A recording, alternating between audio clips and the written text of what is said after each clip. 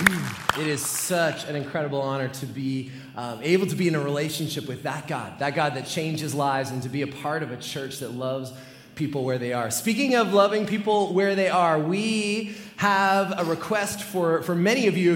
If you're new and this is your first time at Hope, welcome. We're so glad you're here. But if you call Hope home, we have an ask for you, and we would love for you to please consider helping us by moving to Saturday nights. That would really help us big time here. We had over Christmas, we had almost 15,000 people that came to this church, and we've got many that are wanting to come back and call this home, and we're so excited about that. And we would love to make sure that we have seats available for them, especially on Sunday mornings. And so love for you and your family if you would consider praying about that. 3 reasons why you should move to Saturday nights. They're so much better than Sunday mornings. 1, sometimes we give away cash prizes on Saturday nights.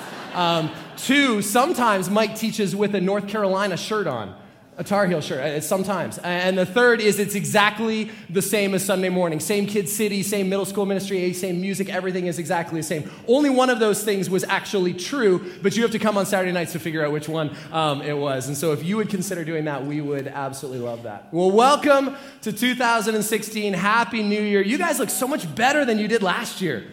It's incredible. Already, it's having a great effect on you. I can see that. One of the things you always have to do when it's New Year's and we kind of hit this mark is we've got to spend some time talking about last year, right? We've got to reflect back on 2015. For some of us, 2015 was an amazing year, right? Maybe for some of you, you're like, it was the greatest year yet. Circumstances, relationships, whatever it was. Man, I had the greatest year. No matter what came at me, I was never deflated. I felt like a champion, just like this guy. And not only is he a champion, he's pretty too, right? You got all that going. For some of you, you're like, you know what? I felt like Taylor Swift in 2015. I don't know if Tay-Tay did anything really good in 2015, but it just feels like every year is a good year for T-Swizzle, right? So some of you are feeling that way. Some of you are like, you know what? 2015, I'm not sure, right? Kind of on the fence. I feel a little uncertain, a little divided, like the first time I saw this picture. Do you remember that? Is it black or white or gold or blue? I don't remember. I think it's definitely blue. The question is it Duke blue or Carolina blue? Or we weren't sure that's where it was. And sorry, Wolfpack fans, you got left out again. But you're used to that by now, probably, right? So that's all right. For some of us, 2015 was a year that we just wanted to forget, right? For some of us, it was a hard year. It was a difficult year. And you know that sometimes it only takes one moment for everything to change. Yeah, and you just want to put it behind you. Well, I did some reflection this past week on 2015, and then I'm happy to report to you, here's some of my accomplishments. I made it 15 days into my diet last year, which technically is week 3, so I count that as a win. That's a good thing. 23 days into the Dave Ramsey cash envelope system before I lost them. Somewhere in my house, there are a bunch of envelopes full of money. I just don't know where they are. And then, this was a new personal record for me. I made it to Leviticus chapter 14 in my Bible chapter a day reading plan. Some of you are like, I didn't even know there was a Leviticus. I've never gotten that far before. That was a good one. Oh, we had one other one. As a family, we moved across the country again for the last time.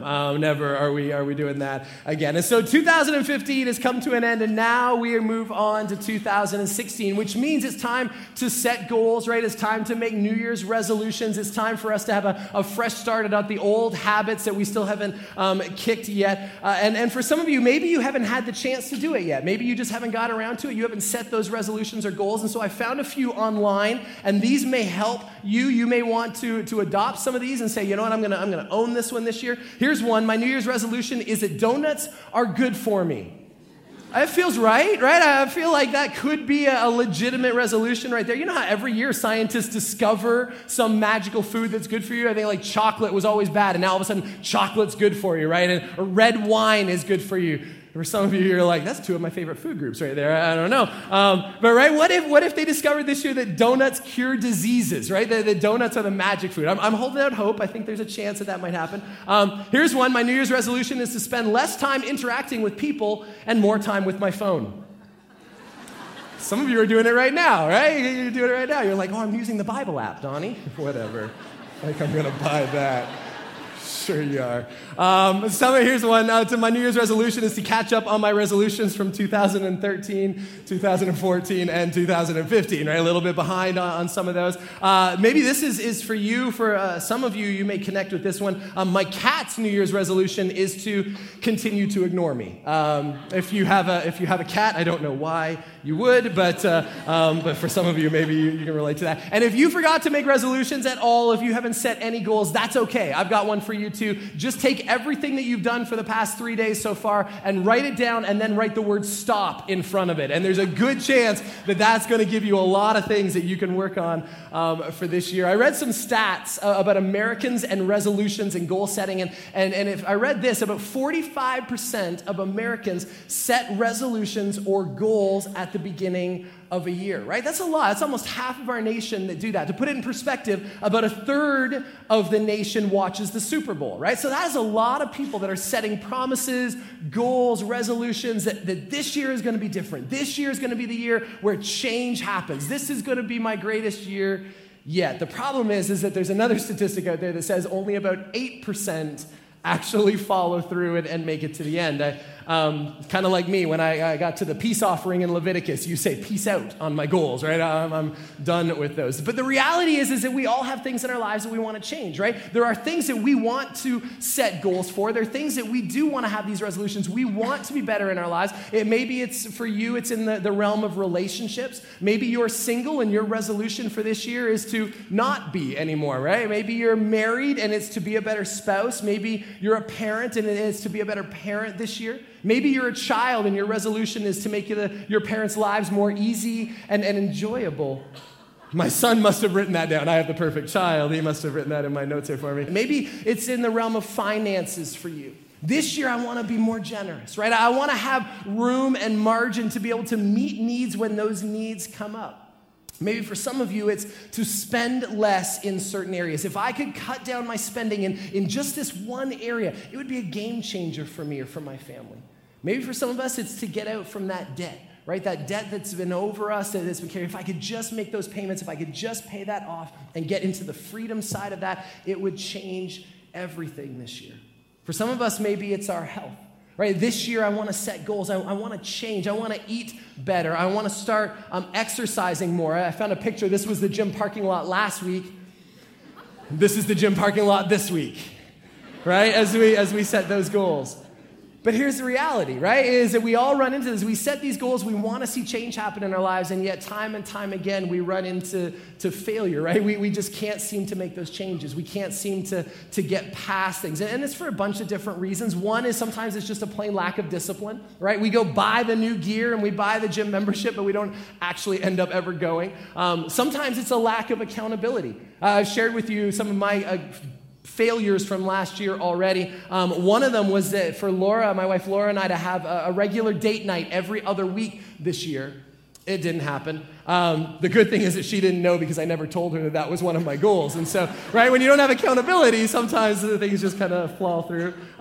Maybe another one is another reason why is because we get things in the wrong order. Sometimes we instead of stopping something, we just try to add something new and just try to make changes, right? Maybe if our goal is to lose weight, instead of stopping eating a bag of chips every day, we just try to add 25 minutes onto the treadmill, and eventually we realize that it just doesn't work. Or maybe our goal is to read more this year, maybe even read the Bible. I want to become wiser, but we don't stop watching The Bachelor, which makes us dumber. It's a scientifically proven fact, right? And so when we don't stop things, we just try to add more things, and our schedules just get complicated and busy, and we get tired, and we give up, and we fail. What if I told you today that Jesus has given us three things, that if we put these principles into play, if we put this plan that Jesus had into our lives this year, that it would change our lives in radical ways. There's three things from the passage that we're going to take a look at in just a second that Jesus wants for us. He wants us to stop something, he wants us to know something, and then he wants us to do something. And I promise you, if you listen and put these things into practice this year, if you maybe make these your resolutions or your goals for 2016, not only will it save you time this year, not only will it improve your health, not only will you see increase in your relationships and all kinds of areas, it's going to impact every single decision that you make for the better. If you have your Bible, I'd love for you to turn with me to Matthew chapter 6. That's where we're going to be today. And if you don't have your Bible with you today, that's totally fine. You can follow along on the center screen, and we'll have all of the verses up there as well. Let me just give you a little bit of background on this as we get into it.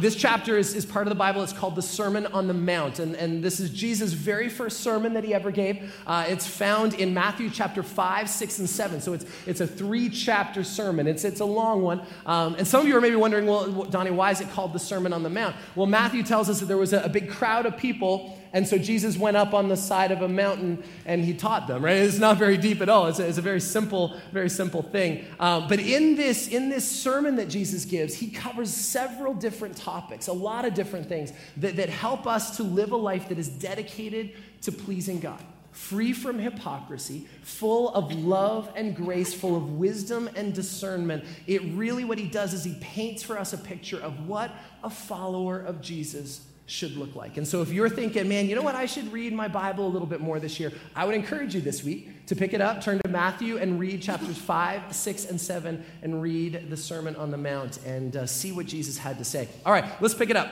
Here's what Jesus says. Matthew chapter 6, beginning at verse 25, he says this: "Therefore I tell you, do not worry about your life, what you will eat or drink, or about your body, what you will wear.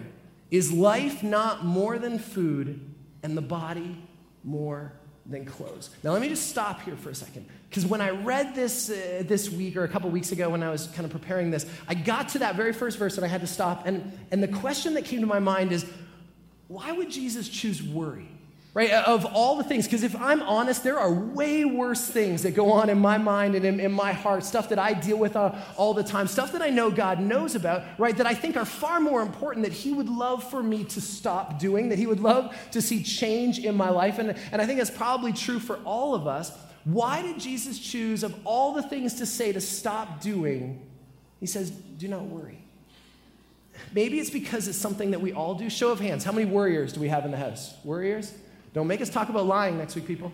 Come on, right? We all do it, don't we? We know that. Maybe it's because it has some pretty devastating effects in our lives. We know that worrying affects our health, right? We've read all the reports. We've seen the news. We know that it affects our appetite. We know that it impacts our sleep. It affects our relationships, our job performance. And what we do is, because now we've got these issues and these things, we try to compensate. We try to cover up. We try to take control of certain things. And so we add other harmful habits to our lives, maybe stuff like overeating or smoking or drinking or drugs or all kinds of different things, right, that we try to fill those gaps in so that we can try and control things. And what we do is, by worrying, we actually end up sabotaging our goals and our lives at the same time. Worrying affects our priorities.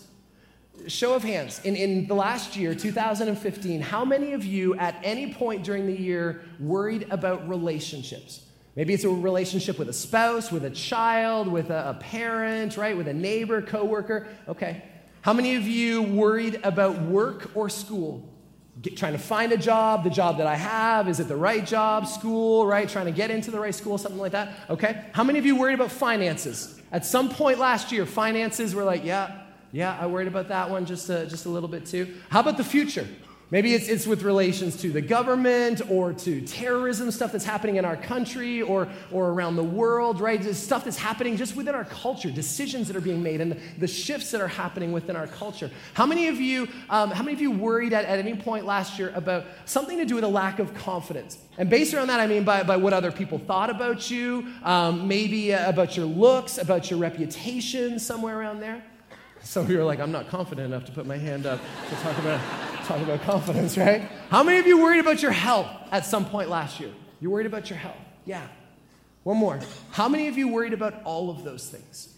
You were like, at every single one of those things. At some point last year, I worried about them, right? How many of you didn't vote because you were worried you were going to get the answer wrong? That's how you know you're a chronic worrier, right? If you're like, oh, I can't put my hand up. I don't know if I'm going to get it right. I read this. The average person spends, catch this, 14.3 hours a week worrying. 14.3 hours a week, right? It affects our priorities. 14.3 hours, that's practically an entire working day that we spend worrying. Now, I remember reading in the Bible where God said, you know what? Here's what we're supposed to do. We're supposed to take one day and we're supposed to stop everything. We are supposed to rest, right, in who God is and what he's done for us. We're supposed to worship him. There's supposed to be a day of rest in our lives. I don't remember reading anywhere in God's word where it says that we're supposed to worry for an entire day. Imagine what you could do if you could get an extra 14 hours of your week back by eliminating worry from your life. Because worry affects so many things. It affects our relationships, right? Because we become selfish and we turn inward. And ultimately what worrying does, it affects our trust in God. And I think that's why Jesus chose to say, do not worry. Because worry is all about trust. Worry is caused when we try to take control of things in our lives. Mike says this all the time. Right? You know there's stuff in your life that needs to change. You know there's behaviors or habits or relationships. And if you had the power to make those changes, you would have done them by now. The reason that you don't is because they're outside of your control. We can't change them. And so what we do is we end up worrying about them. And so we do things backwards, right? We try to set goals and priorities, and then we try to be in control of all those things. And at the very end of it, we say, God, will you please bless that? Maybe more realistically, God, will you please fix that, right, in my life? And so we spend all this time trying to set goals and trying to take control of things ourselves. And what it does is it causes us to worry. It leads to fatigue in our lives because it's so exhausting trying to be in control of things that we were never created to be in control of. And when we fail, it leads to guilt. But what if we were to take that and switch it around? Because when we don't trust God with our lives, things just get messy. But if we were to switch that around and say, God, what if it was your goals, your priorities for my life? What if I recognize today that you are the one that's in control of everything? And I'm just going to come along behind and live that blessed life in relationship with you. Not a perfect life, but a blessed life, following you and trusting you with everything. I read this, 42% of people are unhappy with their lives. It's a lot of people. And I love in this one verse that Jesus chooses two very specific things to tell us not to worry about. He says, don't worry about your life. Don't worry about your body. Probably 98% of New Year's resolutions that are made are with regard to those two things. You see, there may be greater sins out there than worry, but I don't know that there's anything that's more disabling than worry. And so here's the very first thing that Jesus wants for us as we head into this brand new year. He wants us to stop something. He says, do not worry. He didn't say, try not to worry. He didn't say, you know what, I'm now going to give you a list of certain things that are acceptable for you to worry about. You can worry about these things, but just keep it to this list. He doesn't say, hey, if you could cut it down from 14 hours a week to about 7 hours, if you could cut it in half this year, that would be great. I would love that. Jesus doesn't say any of those things. He simply says, do not worry, right? There's no other exception to it. Now, I know what you're thinking, because it's exactly what I was thinking when I read this. Right? You're going, Tani, easier said than done. Right? This doesn't even seem realistic. But how in the world are we supposed to do this? Well, here's the second thing that Jesus wants for us to make this the best year ever. Let's pick it up in verse 26. Jesus says this, look at the birds of the air. They do not sow or reap or store away in barns, and yet your heavenly Father feeds them. Are you not much more valuable than they? Can any one of you, by worrying, add a single hour to your life? I love Jesus' sarcasm here, right? Because I believe sarcasm is a spiritual gift, and I think Jesus has it right here. He's looking at this going, seriously, if you worry, are you going to add an hour to your life? He's like, absolutely not. Of course you can't, right? It's doing the exact opposite. The more you worry, the faster you're killing yourself, right? Look what he says in verse 28. So why do you worry about clothes? See how the flowers of the field grow? They do not labor or spin, yet I tell you, not even Solomon in all his splendor was dressed like one of these. And if that is how God clothes the grass of the field, which is here today and tomorrow is thrown into the fire, will he not much more clothe you, you of little faith? Let's just stop there for a second.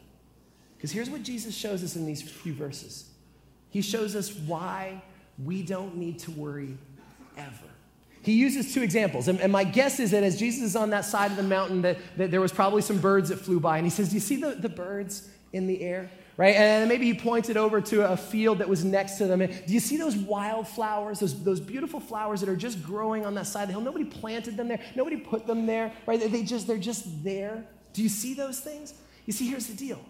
God provides everything they need. They don't earn anything. They don't have a to-do list. They don't have to go to work in the morning to provide for their families, right? They are completely dependent on God.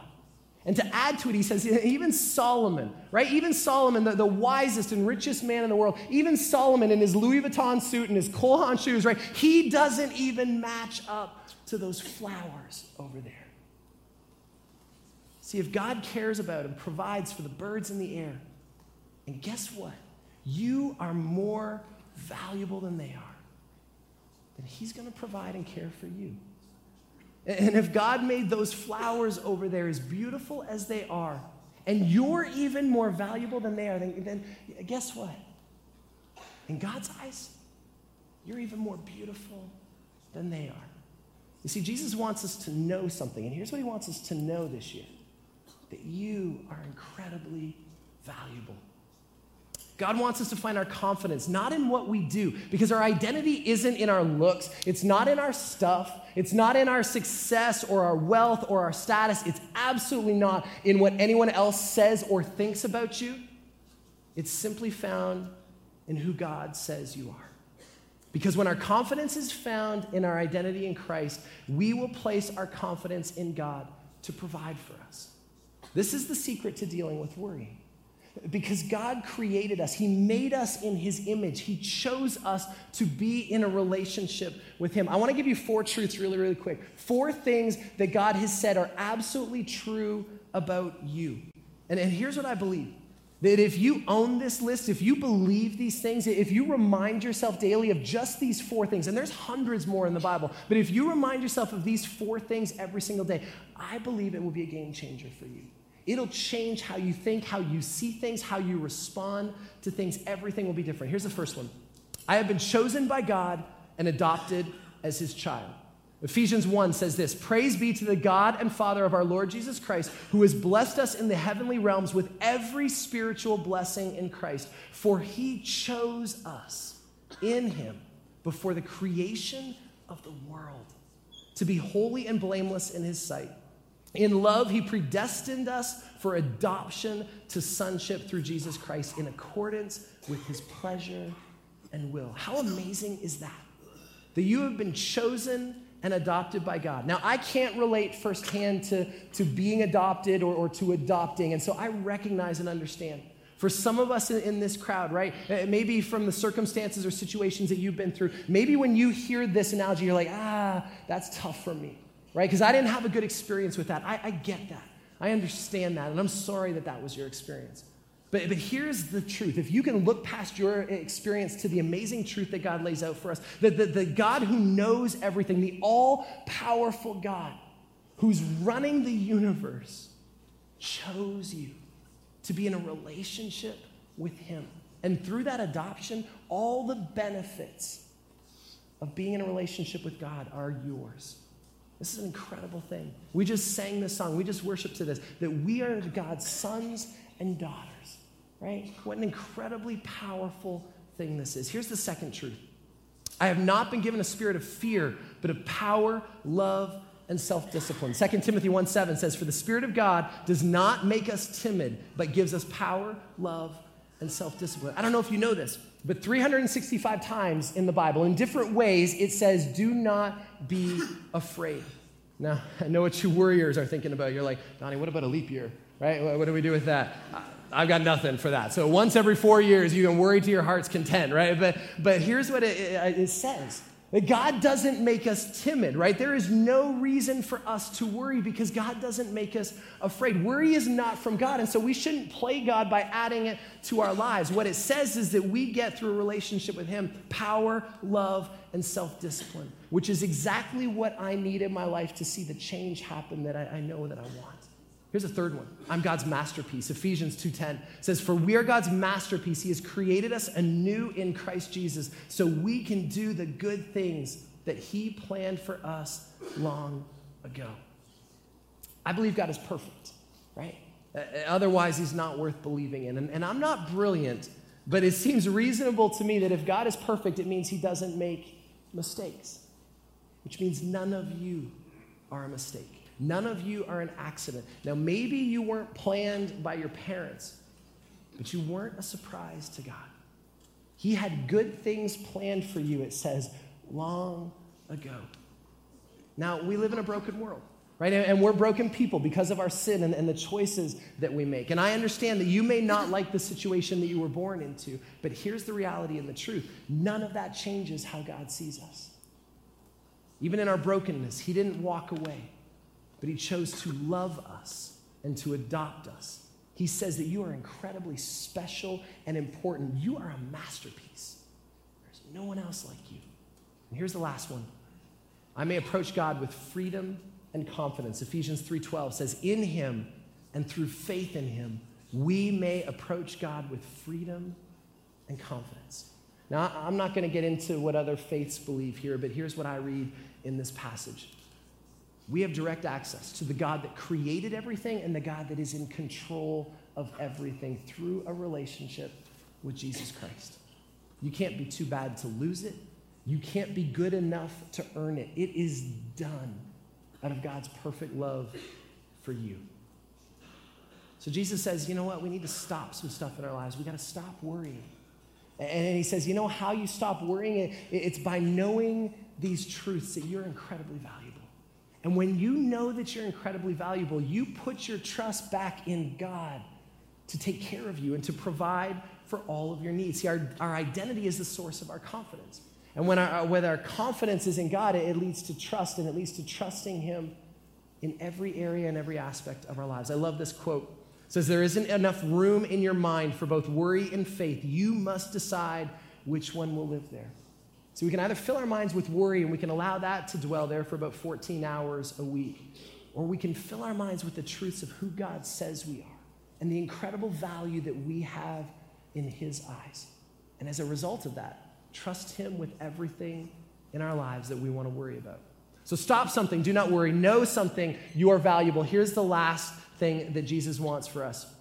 Verse 31 says, Jesus says, so do not worry, saying, what shall we eat, or what shall we drink, or what shall we wear? For pagans run after these things, and your heavenly Father knows that you need them. Verse 33, but seek first his kingdom and his righteousness, and all these things will be given to you as well. Therefore, do not worry about tomorrow, for tomorrow will worry about itself. Each day has enough trouble of its own. Seek first God's kingdom and his righteousness. Here's the last thing that Jesus wants for us. He wants us to do something. He wants us to put God first. Now, this may sound daunting to some of you. In fact, it may sound impossible to some of you. But here's what I want you to know. This isn't a call to behavior modification, right? Jesus doesn't then go on and list a bunch of to-dos and a bunch of to-don'ts, right, that he wants us to follow with all of our lives. This isn't meant for you to feel overwhelmed and to quit before you even begin. It's really quite simple. We respond to who God is and what he did for us. You see, he already put us first 2,000 years ago. The moment you bow your knee to the lordship of Jesus Christ, all of your sin is transferred to Christ's account, and it's paid in full. When Jesus was nailed to the cross 2,000 years ago, we received two things. We received mercy from God, which is not getting what we deserve, which was God's wrath, but we also received grace, which is getting what we don't deserve. And that's the righteousness of Christ. You see, everything that you have done wrong is forgiven and forgotten, and everything that Jesus did right, his righteousness, has been transferred to your account, and then God calls it even. God says, I'll take the blame for everything that you've done wrong, and I'm going to give you credit for everything that I did right. It doesn't get any better than that. And that's why it's called the gospel, which literally means good news. It's the song that we sang about this morning, right? It's amazing grace. And it's not just good news, it's the best news. Because the gospel costs us nothing. There is nothing that you can do to earn it. It can only be received as a free gift from God, compliments of his grace. It costs us nothing, but it demands everything from us, which means that we need to put God first in every area of our lives. That God has to be first in our relationships. Whatever that relationship is, whether it's at work or school, at home, in your community, in your neighborhood, right? Wherever that relationship is, that God is first in that relationship. that God is first with our time, that God is first with our finances, in how we walk and how we talk, right? And the things that we watch and what we think about at work, at school, all of those things that we put God first in every one of those areas. Mark Batterson is a pastor and an author, and I love this quote.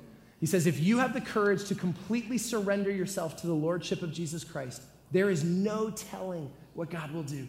All bets are off because all bets are on God. And so the question is, okay, well, how do I put God first? You ask this question, Lord, what do you want me to do with my life? God, as I head into this meeting today at work, what do you want me to do in this meeting? God, as I meet with this person, God, how do you want me to treat this person?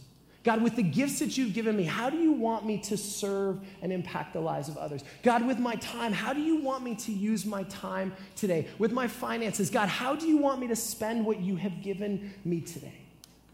It's God, what do you want me to do with my life? Here's what it says in Proverbs 3, 5, and 6 in the Message. Trust God from the bottom of your heart. Don't try to figure out everything on your own. Listen for God's voice in everything you do, everywhere you go. He's the one who will keep you on track.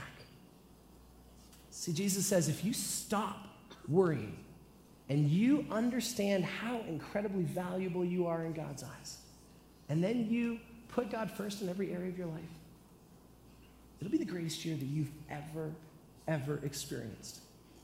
A few years ago, I was an associate pastor at a church in Illinois. And that was just a fancy title. I was really just the student ministry pastor. But they gave me that title so the senior pastor could ask me to do all the things that he didn't want to do. And so we were there for about 4 years. It was really the first church that I really was actually getting paid at to work at. And so I was learning a lot and going through a bunch of different things. And after about 4 years, God was making himself very clear. He was telling Laura and I that it was time for us to consider moving on. And he wanted us to move from Illinois, which was already kind of far away from our family back in Canada, even farther away, to go to Southern California, to go to Saddleback Church and to do a 2-year internship. And I wrestled with God a little bit, going, okay, so hold on, you want me to give up the paid job that I have to go be an unpaid intern for 2 years? You want me to give up the $400 a month house that we're renting here in Illinois to go pay $1,400 a month to rent a 2-bedroom apartment in Southern California? This is what you're asking us to do, God? And he was like, yeah, I want you to do that. And so we obeyed and we packed up and we moved even further away from our family. And when we got to California, money was tight, right? As an intern, my job was, the only way I could get kind of paid for it was to send out support letters, kind of like a missionary. And so I would write some letters and send them out. That's awesome, asking people to support you and your family for your life. That's not fun at all. Laura had a job lined up when we went there, and as soon as we got to California, the job fell through. And so she had nothing. We had enough savings for about the first 2 months. We were able to make it through, and we cashed in everything that we had. And I remember month number 3, I remember it was the end of January. It was 3 days before the end of the month. And I remember Laura calling me at the office, and she said, Donnie, I need to write a check for rent for next month. And I said, okay. She said, the problem is that we don't have enough money to cover rent. And it's not just a little bit of money. It's a lot of money that we don't have for our rent check. And I tried to be brave, and I tried to be strong for her, and I was like, yeah, okay, well that's no problem. We'll figure this out, right? Maybe I'll try and write another support letter and send it out. But I knew there wasn't enough time to write a letter, mail it out back to people, for them to get it, read it, respond, mail a check back. There's just no way. There wasn't enough time for us to pull that off. And so I hung up the phone, and I remember just walking the campus and praying, and I was terrified. I felt like such a failure, right? Going, God, I feel like a failure as a husband. I feel like a failure as a dad. I've moved my family across the country, and now I can't even afford to pay for rent next month. And I struggled, and I wrestled with this. And I kept reading this verse over and over again. And I said, God, I'm sure as best we can, we're trying to put you first, right? We followed you into this, and this is what you called us to do. And God, I'm trying my best with this. But I don't understand. You promised to meet our needs, and here's this massive need. We're going to be homeless in a little while at this rate if we keep going. We've cashed out everything that we have. God, I don't know what to do next. And I just prayed. And the next day, I was sitting at my cubicle, and someone from accounting walked past and then stopped and took 3 steps backwards and looked at me and said, Donnie, you got a check in the mail today. They said, I don't know what it is, but I'll go check it out, and I'll send you an email and let you know what the amount is. And they walked back away, and I was like, God, you know, right? You and me, we're good. We're tight. I believed in you the whole time, right? You and I, tight like this. Yeah, good. I was like, oh, God, right? You did promise. And I got an email a few minutes later, and it was not only enough to cover our rent for that month, but it was enough that I could actually feed my family for a few more days anyways. And God continued to provide for us. This happened over the course of a few months. And I would love to tell you that I was able to stop worrying completely and trusted God with everything. That's not true. Right? I remember the second month when we didn't have enough to cover rent, and I'm going, God, you did it once. Are you seriously going to do this again? Right? I don't know if you're going to come through this time. And then month number 3, and then he began to provide for us in other ways.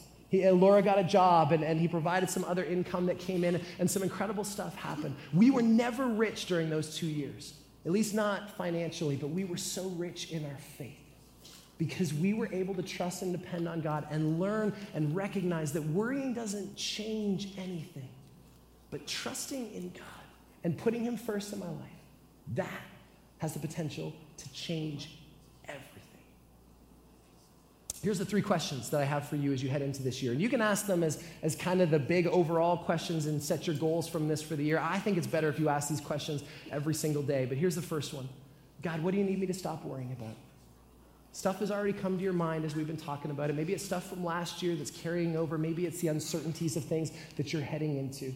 God, what is it that you need me to stop worrying about, to surrender over to you? Second question, what promise do I need to trust this year?